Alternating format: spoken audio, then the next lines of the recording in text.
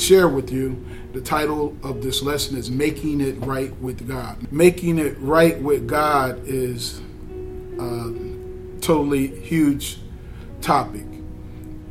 I remember when I got saved, it was a scripture that I opened my Bible to.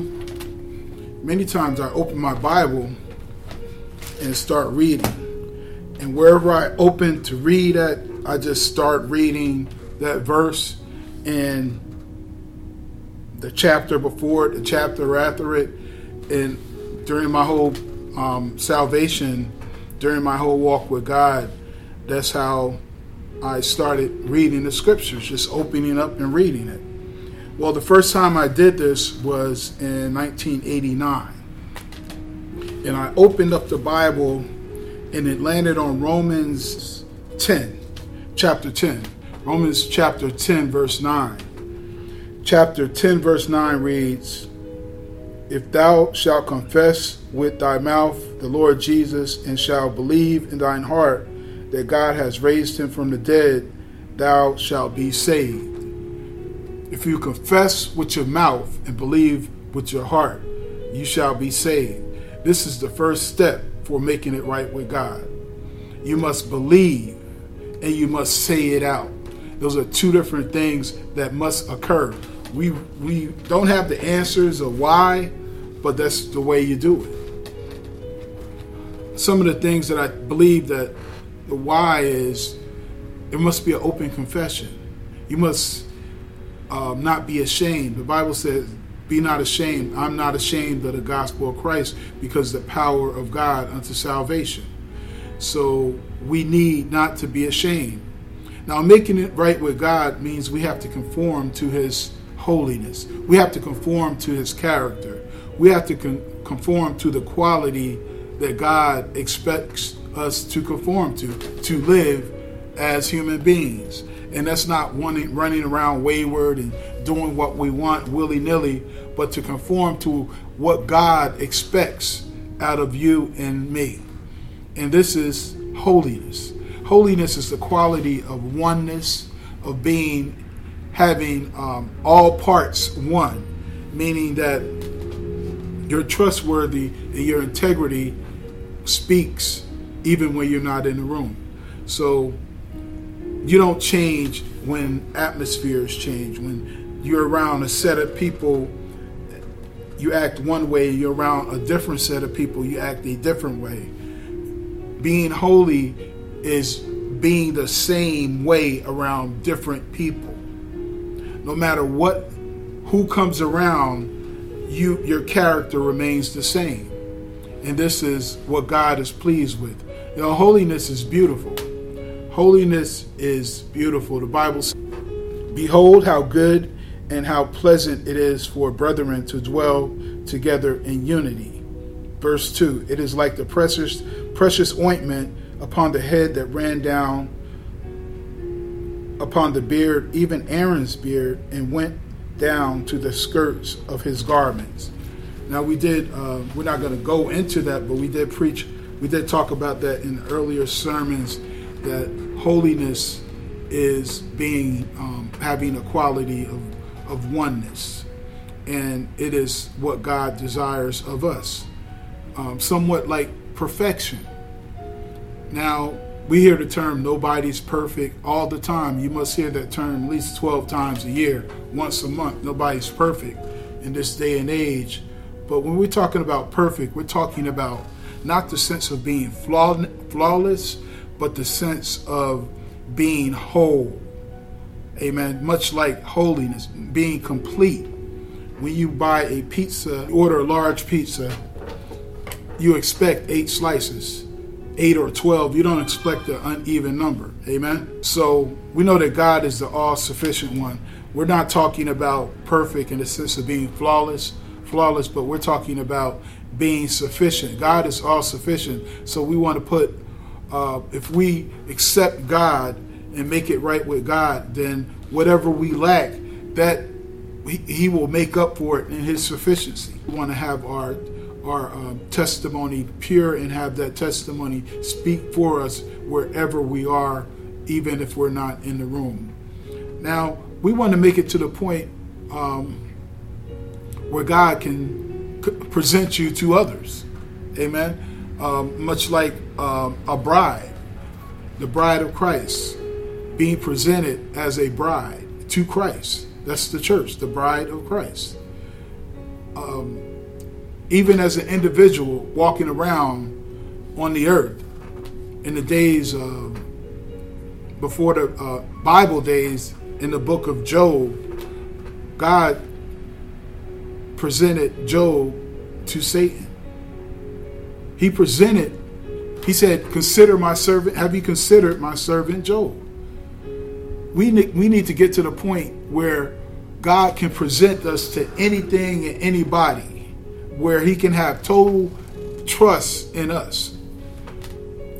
He said, consider my servant Job. He presented Job to the enemy. And of course, we spoke about hedges. Satan replied, remove the hedge around Job, and then he will curse you to your face. And God said, okay, I will remove the hedge, but do not harm his body. Do not destroy his life. And so we got the book of Job through that, and so many wonderful scriptures. And Job ended up not cursing God. Making it right with God is a process. It may be a lengthy process. It may, making it right with God, it's different for everyone. Everyone may have a different time to do that. For some, it may take one day, like it did for Isaiah. I have this script in Isaiah, the 6th chapter. One day, it took Isaiah. He said he dwells in the midst of people who were cursing, unclean lips, and God just took the tongues, the seraphims. He commanded the seraphims to go on the altar and take some live coals and place it on Isaiah's tongue, and he was cleansed. And he said, send me. God said, who shall I send? Isaiah responded, send me. He was ready after that one incident. Now, it might take some longer. We look at Moses. He had to prepare himself 40 years. It took him 40 years to prepare himself to make it right with God, in order to be able to do what God wanted him to do. So for some it takes one day, for some it takes decades. And we're still working on it. Like Moses, even after he was sent by God to Pharaoh to free the children of Israel, even after he freed the children of Israel, he still has some stuff in him that he needed to deal with, anger issues. Amen. So many of us, we need to work on ourselves continually. For some, it's easy. It happens instantaneous. For some, it takes a while, and still, too much is given, much is required. So sometimes making it right with God, we're talking about making it right with God. Sometimes making it right with God means you have to make it right with man first. We know that Scripture says that when you have an ought with somebody, you must first, before you present your gift, you have to make it right with that person. Amen. Let's just go to that scripture. That's located in Matthew chapter 5. And the order is very, see, we want to do things out of order sometimes and expect God to bless it, just like Cain. Cain, he wanted to do things his way. But God has a specific way where he wants to bless you. This is the Beatitudes, and we're in Matthew 5, and we're talking about, it says teaching about anger. Matthew 5, and it says here in verse 22, but I say unto you that whosoever is angry with his brother without a cause shall be in danger of judgment, and whosoever shall say to his brother, Raka, shall be in danger of the council. Raka, that can mean idiot, calling somebody an idiot. You know, I'm totally against that. Or calling somebody a fool. What makes another person able to call another person a fool? Amen. Now, if you are portraying a fool, then it's self-evident. But to call somebody a fool, that's one other thing. Just like saying, okay, you're not saved. How could you say a person is not saved? Oh, he's not saved. Or even how could you say a person is not filled with the Holy Ghost? Well, you can say that through their observation, but who are you to judge? Amen. Who are you to judge another person? So if you say Rakah, you shall be in danger of the council, but whosoever shall say thou fool shall be in the danger of hell fire. Therefore, if you bring your gift to the altar and there remember your brother have aught against thee, leave your gift before the altar and go your way first, be reconciled to your brother, and then come and offer your gift. So, you know, God is a businessman. He also, you know, he said, leave your gift on the altar. Don't take it back with you. Leave your gift on the altar. Don't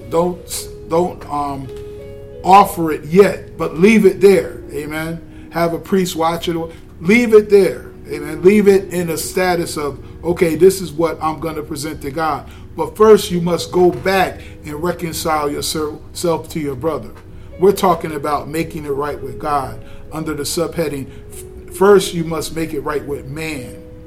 Amen. So many times that's one of the hardest things to do, is to say I'm sorry. And even in this scripture, it says, agree with your adversary quickly while you are in the way with him, lest at any time the adversary deliver you to the judge, and the judge deliver you to the officer, and you be cast into prison. Amen. So many times we must even apologize, even if we feel as though we have been wronged ourselves, just to make the peace. Just to make the peace. So we have to be reconciled. So what it says, first be reconciled to your brother, and then come and offer your gift. Well, what if your brother think you're wrong? Think you're wrong, and you know that you're wrong, right?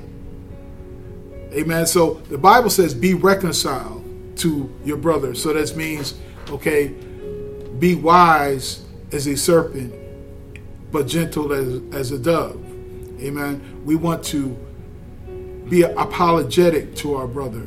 Be be apologetic to our sister.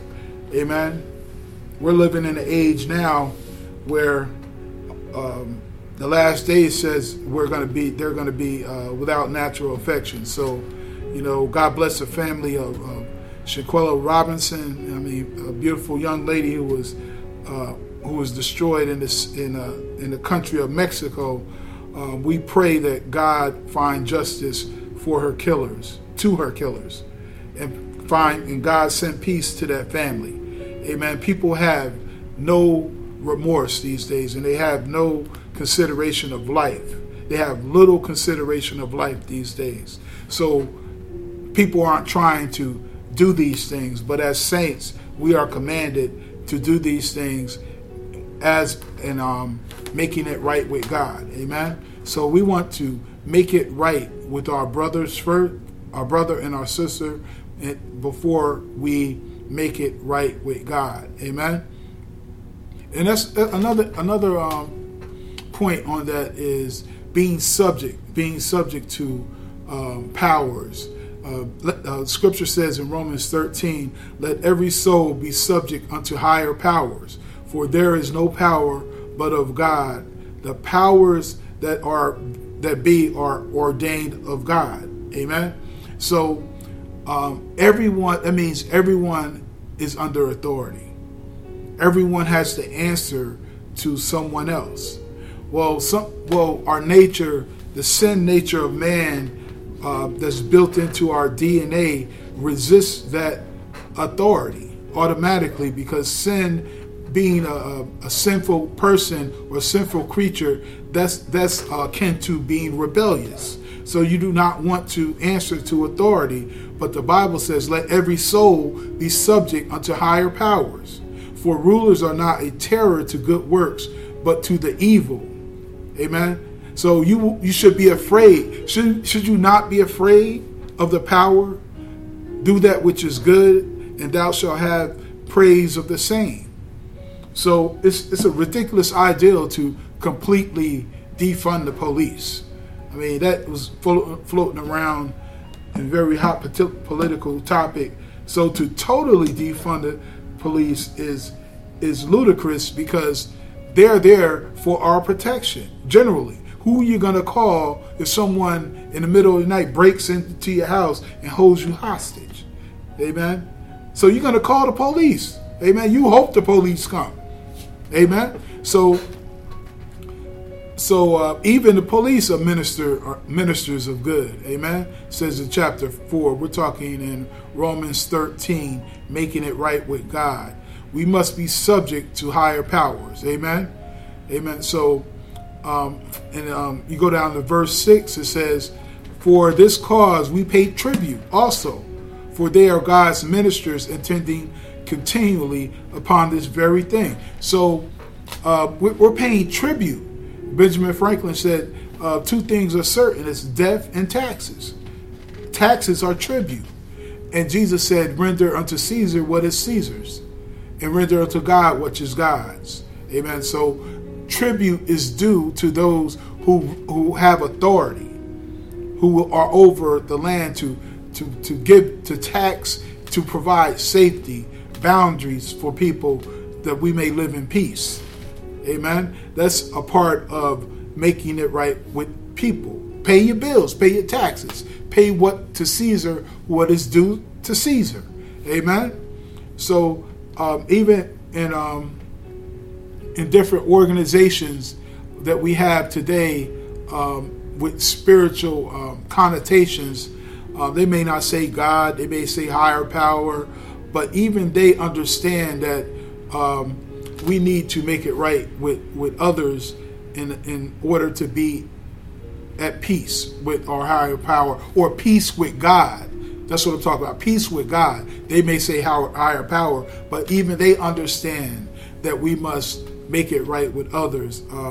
There's a program, AA and NA, they go through 12 steps. Well, step 6 says, we entirely ready to have God remove all these defects of character. So they do mention God, and they said, and humbly ask him to remove our shortcomings. 7, but step 8 is important. It says, make a list of all persons we have harmed, and become willing to make amends to them all.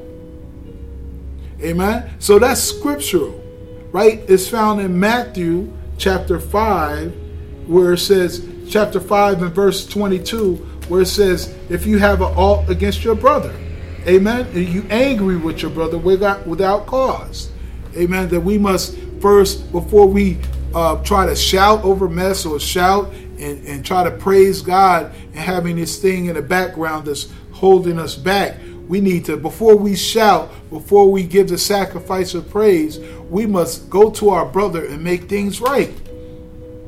Okay, so you got many people who are shouting all over the church, but yet it's somebody they owe money to that they haven't paid in a year. That they promise that if you loan me this money, I will give it back to you in 2 weeks when I get paid. But yet they shouting over the church, and this person they owe money to, watching them shout. Amen. So that is not holiness. That's not what God desires. Amen. God doesn't look at that as pleasing in his sight. Making it right with God means making it right with others. Amen. To say, yes, Lord. Yes, God.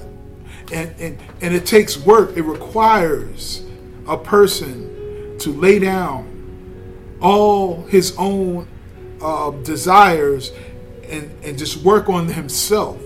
Amen. To work on himself, and start to separate yourself from people who are not good for your health, People are not good for your mental health. Good people are not good for your physical health.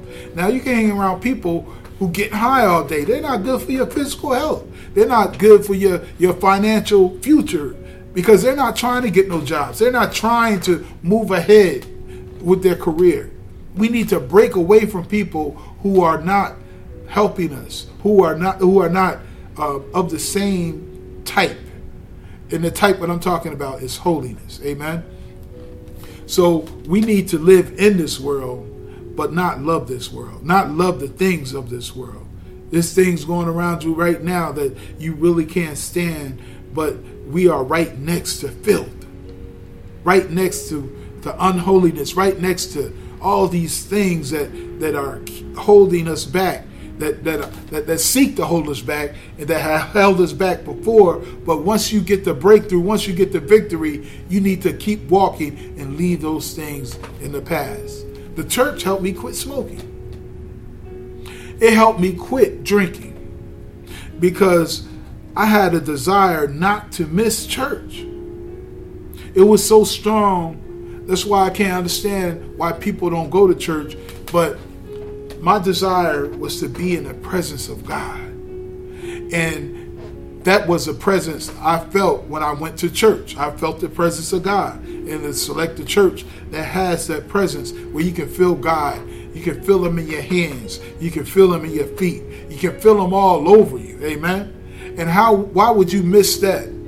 But yet you have a strong desire to do some other things. After a while, the people that you're attending church around, they're going to notice. They're going to notice the smell. They're going to notice these things about you that are not conducive to holiness. And you have to come to grips and say, hold up. Something has to give. Something has to break. The church helped me quit smoking because I got tired of smelling like cigarettes around the people of God, disrespecting the house of God. So I kept coming to church, but I put down the Newports. I put down the Salems. I put down all these cheap cigarettes that was only $2 or $3. Amen. USA's and all them gas station brands. Amen. And I just stopped. Due to the respect, due to the honor that I wanted to give these people. Amen. The church helped me quit smoking. Amen. My Aunt Rosie, my grand Aunt Rosie Searle said to me, baby, when you go to church, don't drink no beer. That's bad. That's sad. But that's how much a hold that sin can have on a person. Where they can have a hold on a person. Sin has a way of being braggadocious, of not caring, of being bold, being flamboyant. Amen. Sin has this way of being this way. So when you this way, sin will be known. But you're trying to be holy. So something has to give. Amen.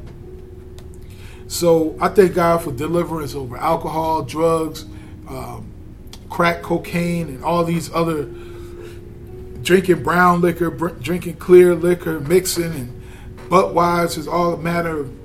It was one time in the 90s where I knew the geographical location of every liquor store in 3 or 4 counties, knew their hours. I was bad, but God can deliver you from those things. And I look around at many of my friends who are not here today, and I thank God that I'm still here today, but I know one day I'm going to see him. And when I see him, I want to see him in peace. And I want to make it right with God. Amen. So we talk about making it right with God.